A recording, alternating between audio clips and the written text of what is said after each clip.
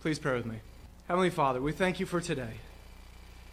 We thank you for your word, that it is timeless and true.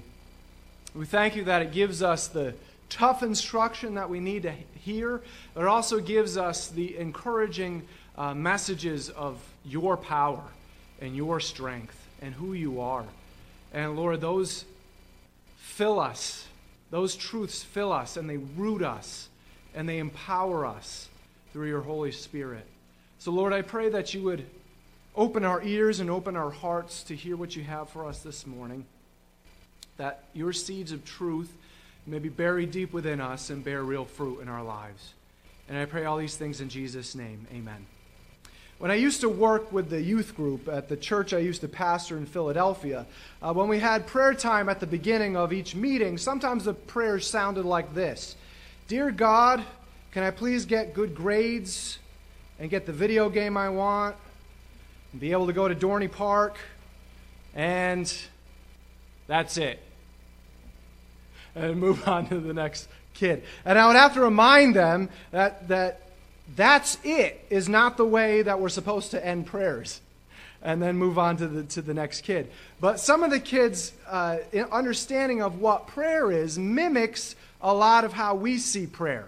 We have a lot of confusion about it, maybe, and why even we're supposed to do it in the first place. If God is so sovereign and almighty over our lives, and he has this grand plan for our lives in the world, what's the point of praying?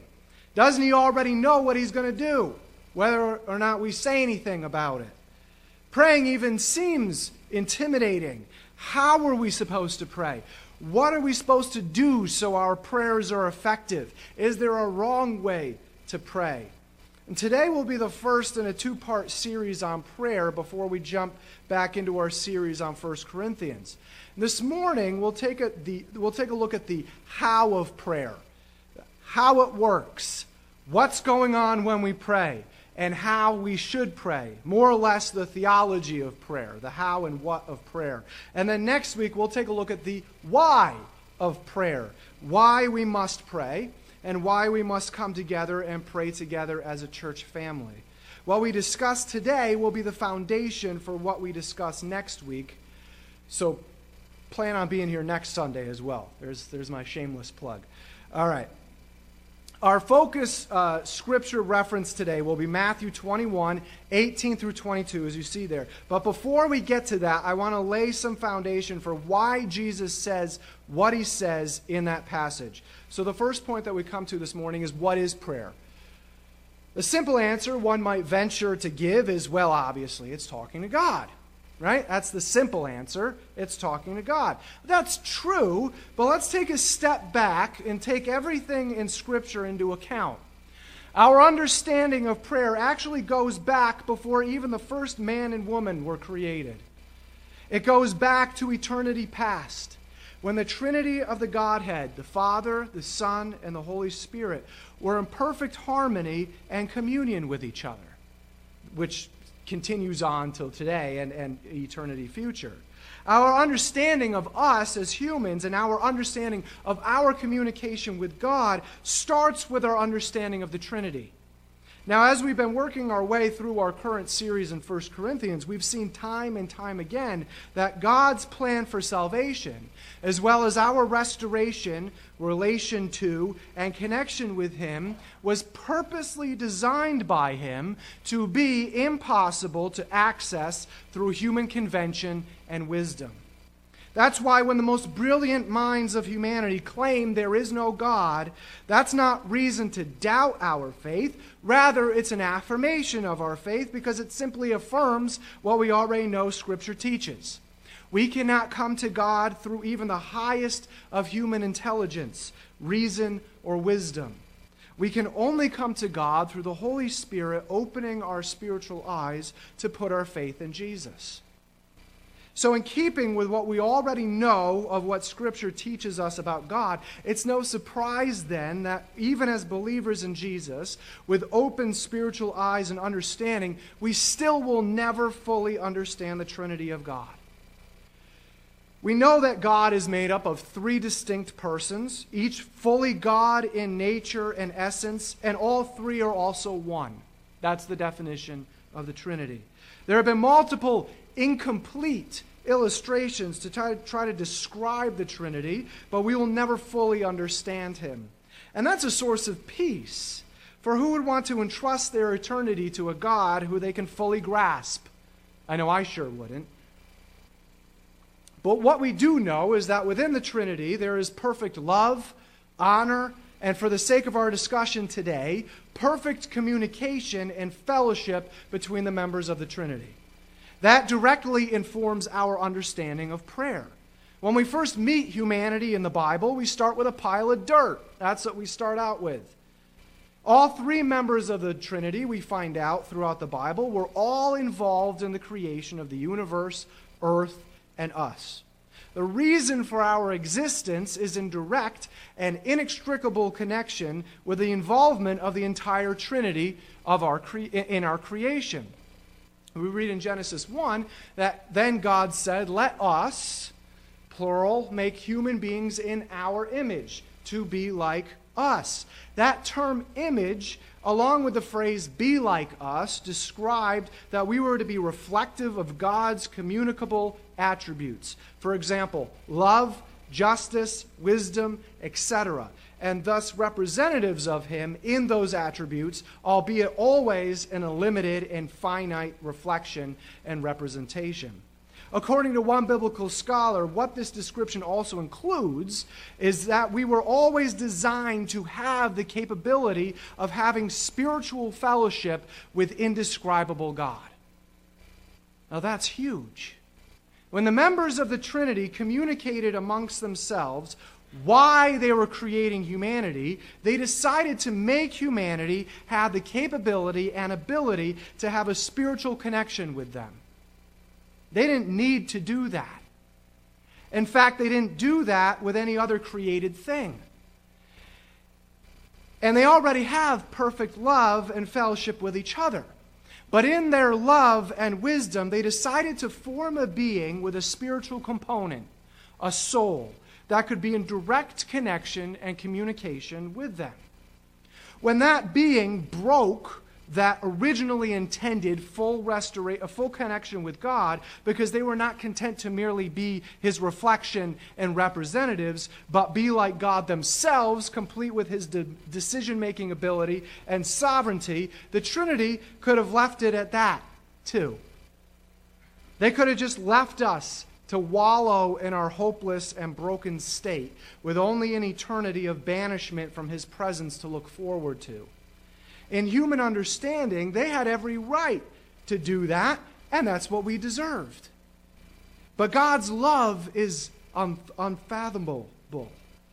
It does not work according to what we can understand or think should happen. And thank God for that, amen?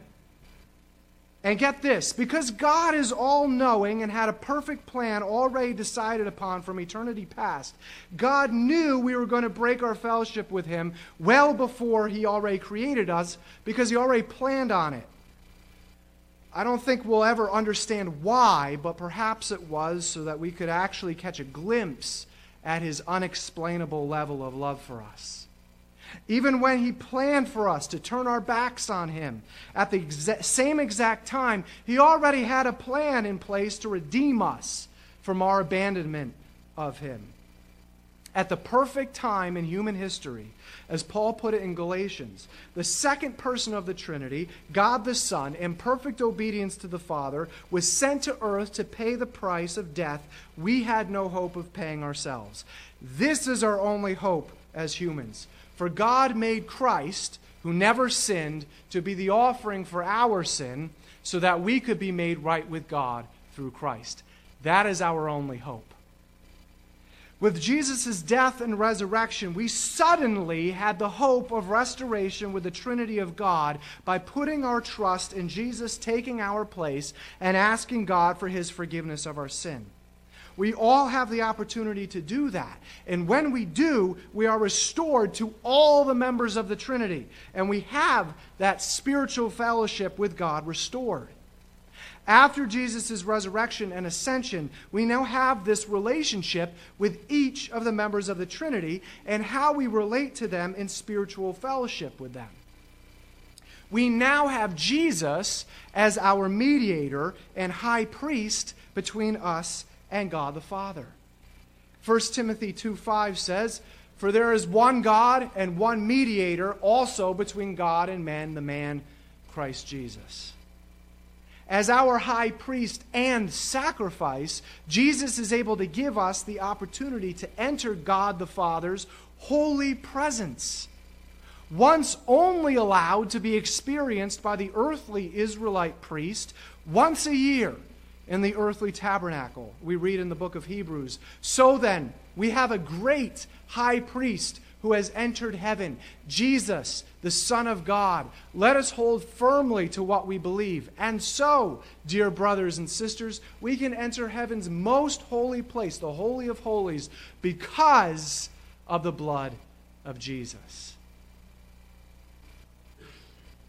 Not only do we have Jesus as our mediator and high priest, but we gain him as a brother who understands and sympathizes with our weaknesses and struggles. He gets what we're going through.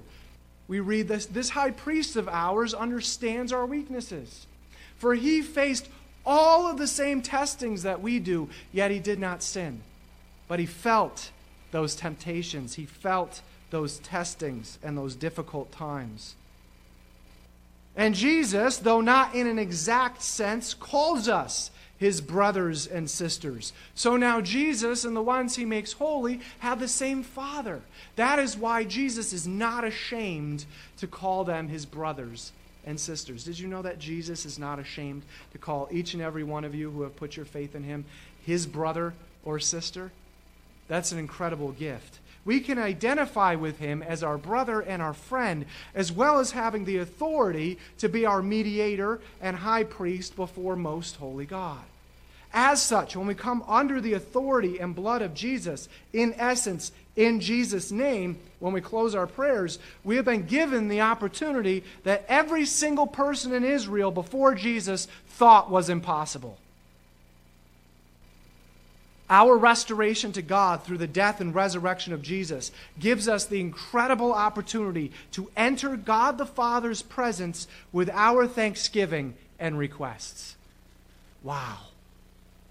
We have that as an opportunity. Not only that, but we're also encouraged by Scripture to do that, not with timidity, but with spiritual boldness. We also read in Hebrews, "So let us come boldly to the throne of our gracious God. There we will receive his mercy, and we will find grace to help us when we need it most." When we usually pray, that's what we need to envision, because that's really what's going on beyond this physical world. When we pray, we are actually spiritually entering the most holy part of heaven and coming before the very throne of God the Father, most holy God. That would be intimidating and would probably discourage us from ever doing that. But because we come with Jesus being our mediator, we come with boldness. He's the one who gives us the strength and the boldness to do that. This is not to say that we come flippantly or disrespectfully, but we can come with requests that may even seem outlandish to us, that we think we have no right to ask of him. That, even of itself, is a tremendous gift that has been opened up for us. Not only that, but we've been given the opportunity to both, yes, think of God the Father as most holy God and King of the universe, but also to think of him as our heavenly Father. In our restoration to God, Jesus' death and resurrection has given us the opportunity to be adopted as children of most holy God and have him as our Father. John 1 tells us, "But to all who believed him and accepted him, he gave the right to become children of God." They are reborn not with physical birth resulting from human passion or plan, but a birth that comes from God. It's supposed to be John. What does this position of child of God include? Well, Paul writes in Romans 8 that we can cry out to him as Abba, Father. I know both men's and ladies' Bible studies have already gone through that, I'm sure. Abba, Father. Do you know what Abba means? And it's Aramaic for Papa. That's what it means. According to one biblical scholar, it was usually the first word a child would speak. It was the most intimate way a child could refer and address their father. Think of it today as the equivalent of Dada, the first word. That's incredible, isn't it? Because of Jesus, we can not only enter the throne room of God the Father as King and Creator, but also as Dada, Daddy. But unlike many earthly fathers, our Heavenly Father is perfect in His love, provision, plan, instruction, discipline, grace, and mercy. And as our Heavenly Father, our Dada, He wants to hear about our day. He wants to hear about what we're struggling with. He wants to hear what we need and even what we want. He wants to hear us tell Him how much we love Him. And as our Heavenly Dada, God the Father wants to tell us how much He loves us and how He's taking care of us. That's also what's going on when we pray. Yes, He's sovereign and already knows what He's planned for us and how He's going to provide for us and what's going to happen down the road. But the intimacy Jesus won for us tells us that He also wants to hear from us about everything, just as a good earthly father wants to hear all about and be involved with what his kids are going through and doing and need. Lastly, there's one more person of the Trinity involved when we pray, and that's the Holy Spirit. Whereas God the Father is in His throne room in heaven, and God the Son is sitting at His right hand, presenting Himself before God the Father as our mediator and high priest, this third person of the Trinity is literally within us, making a home within us when we put our trust in Jesus. This third person of the Trinity acts as a down payment for our heavenly home and thus seals us for that day, instructs us in our understanding of God's Word, directs our steps and where we should go in life, convicts us about sin, but also plays a major role when we pray. Firstly, the Holy Spirit is the one who every minute of every day, especially in our lowest and darkest days, even in the deepest spiritual way possible, reminds us of who we are as believers in Jesus. He's the one who spiritually connects with us and spiritually communicates to us that we are children of God. So you have not received a spirit that makes you fearful slaves. Instead, you received God's Spirit when He adopted you as His own children. Now we call Him Papa, Abba, Father, for His Spirit joins with our spirit to affirm that we are God's children. You're not the one that has to keep reminding yourself about that. That's the Holy Spirit's job. He's spiritually communicating that to you every minute of every day. Hold on to that truth every second of every day. Write it down and post it all over your house, your computer screen, your dashboard. You don't need to remind yourself of anything. It's the Spirit indwelling you that's reminding you of your position as a child of God. Rely and rest in that.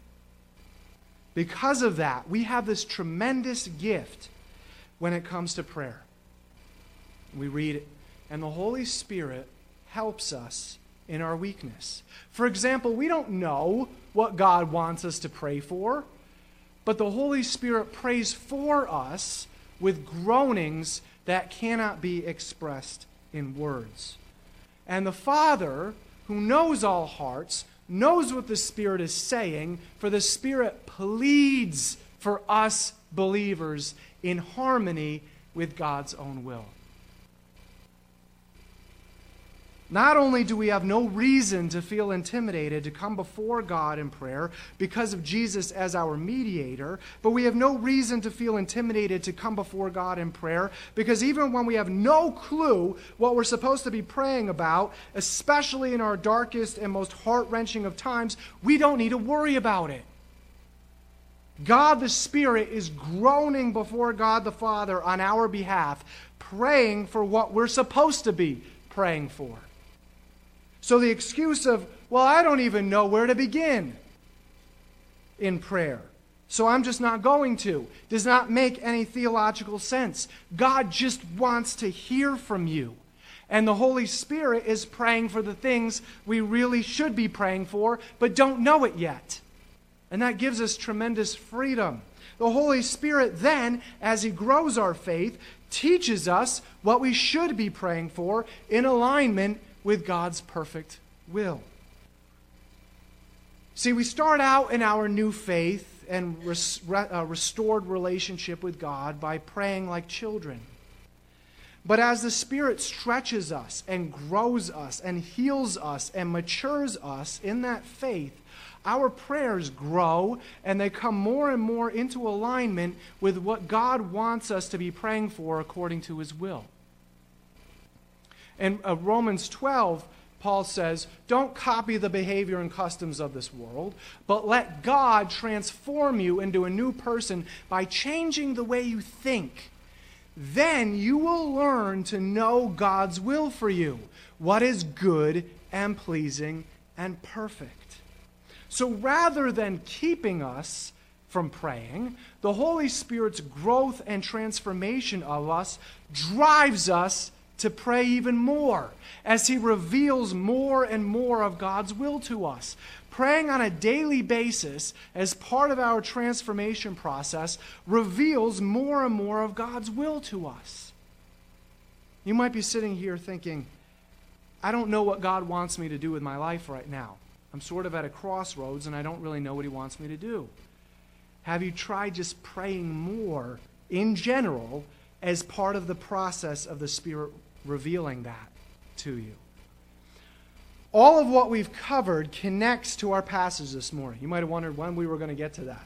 We've seen what role the members of the Trinity of God had in our creation, in our restoration, and in our current relationship with Him.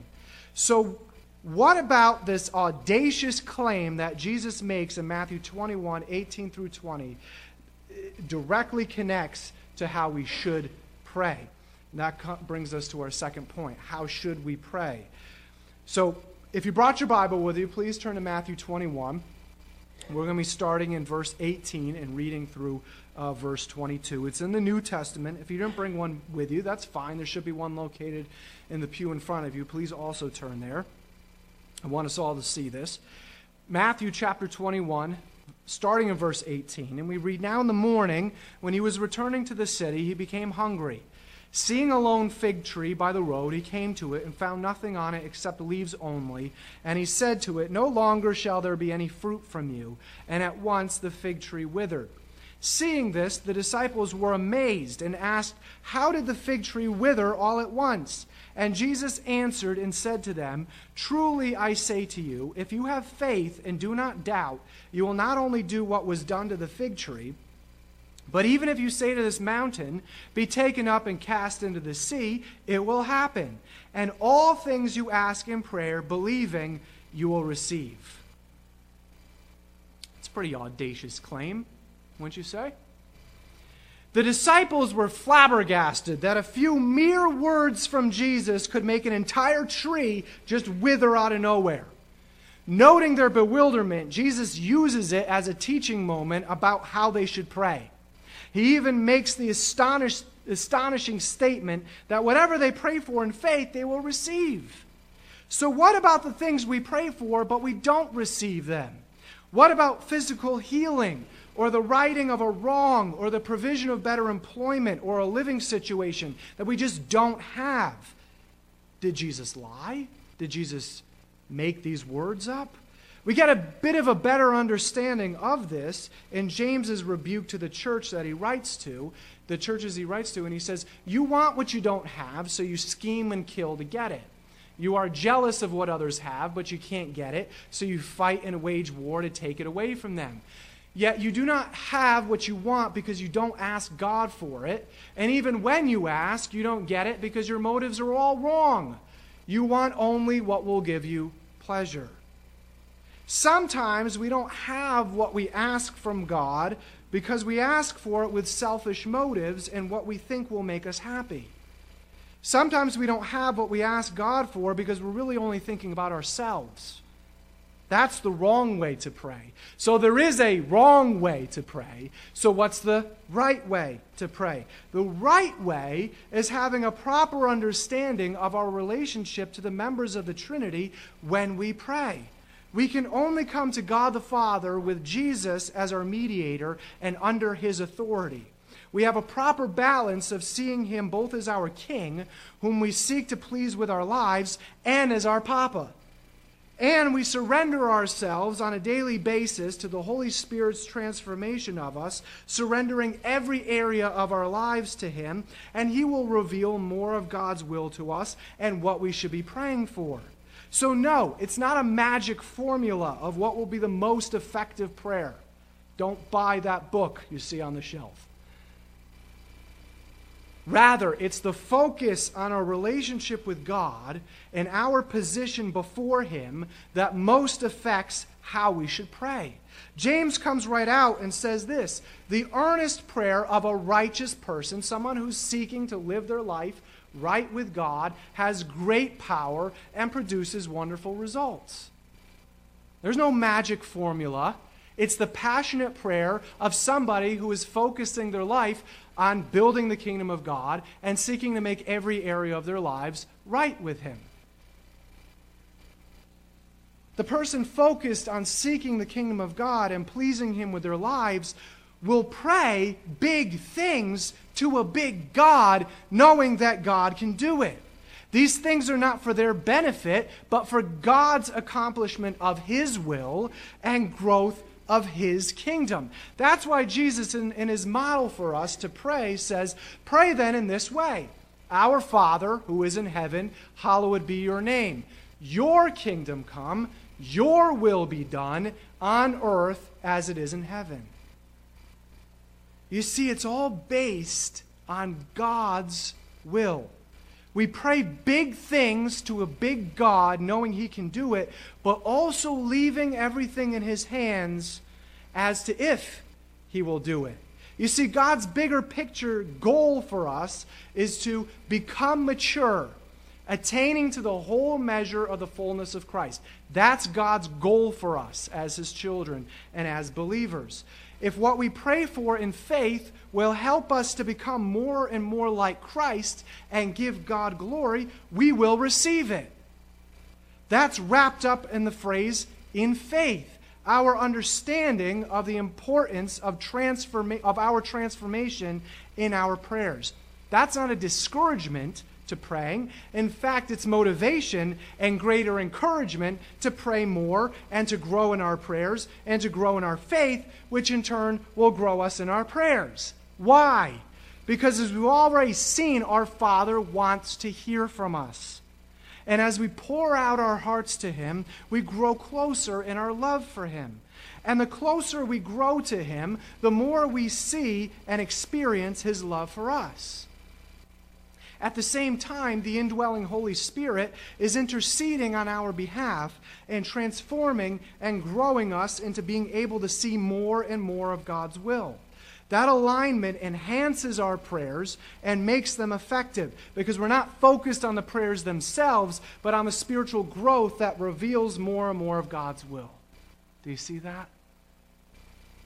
That in turn grows our faith, which in turn grows our prayers. Since, as Jesus notes here, our faith is directly connected to our prayers, the bigger our faith gets, the bigger our prayers get. But since that growing faith is only bringing us more and more into alignment with God's will, those audaciously big prayers will be effectively answered because they were part of God's plan anyway. See, it all connects. And it's not some magic words or incantations or focus on a specific formula. It's all directly related to our relationship with the members of the Trinity that affects and grows our faith and therefore our prayers. Now that we see what prayer really is, in connection with the members of the triune God, and therefore how we should pray in faith, let us exercise that. let us exercise our prayers as we allow the Spirit to exercise our faith. As the Spirit grows our faith, our prayers will follow suit, and we will see God work in miraculous ways. But our praying has to start somewhere. We are to also walk according to the Spirit and have an ongoing connection with Him, and in that way have an ongoing time of communication with God throughout the day. But we're also to set time aside each day, as a kid would at the dinner table with his dad, to have a heart-to-heart with our Father. If you don't make that time for each day, start today as an essential part of your faith and therefore prayer growth. In addition, and we'll get more into this next week, there's something powerful that happens when we gather together as a family around the dinner table, so to speak, to communicate with our Father. The early church was continually devoting themselves to prayer. Continually and devoting themselves to prayer. They did this because they knew how essential it was, not only for their own personal faith growth, but for the growth of the church. If the church was going to go anywhere, if the church was going to grow, it was going to be based on how much they were continually devoting themselves to praying for it. So I strongly encourage everyone here to also see the essentialness, the essentiality of this to our faith and our church, and come out to our Wednesday night prayer meeting. Prayer is a powerful thing when it's unleashed by God's children coming together as one. Let us be in awe of the incredible gift that we've been given in fellowshipping and communicating with the triune God. Let us not take it for granted, but let us use it for all it's worth, but in our own lives and in the life of our church. Let us surrender ourselves to the Spirit's growing of our faith, so our prayers will grow too, and we can witness God's power go forth and change lives. The Apostle John put this as perfectly as I could think of. And he says, this is the confidence which we have before Him, that if we ask anything according to His will, He hears us. And if we know that He hears us in whatever we ask, we know that we have the requests which we have asked from Him. Let's pray. Heavenly Father, I thank You for this time that we could spend getting a crash course, perhaps, in prayer. What it is, what's going on, and how we should pray. Lord, we thank You that it's directly connected to our faith growth, and that's directly connected to each area that we surrender to You, each area that we surrender to Your transformation, each area that we give up to You changing and making more into the image of Your Son. So, Lord, I pray that we would take this seriously, that if we want to see our prayers grow into bigger and bigger prayers, we would see to it that our faith is also growing, and that that's directly connected to our surrendering of ourselves to You on a daily basis. Lord, I pray that as we read Your Word on a daily basis, that You would speak to us through Your Spirit, reveal more and more of who You are and what Your will is to us. And we pray all these things in Jesus' name. Amen.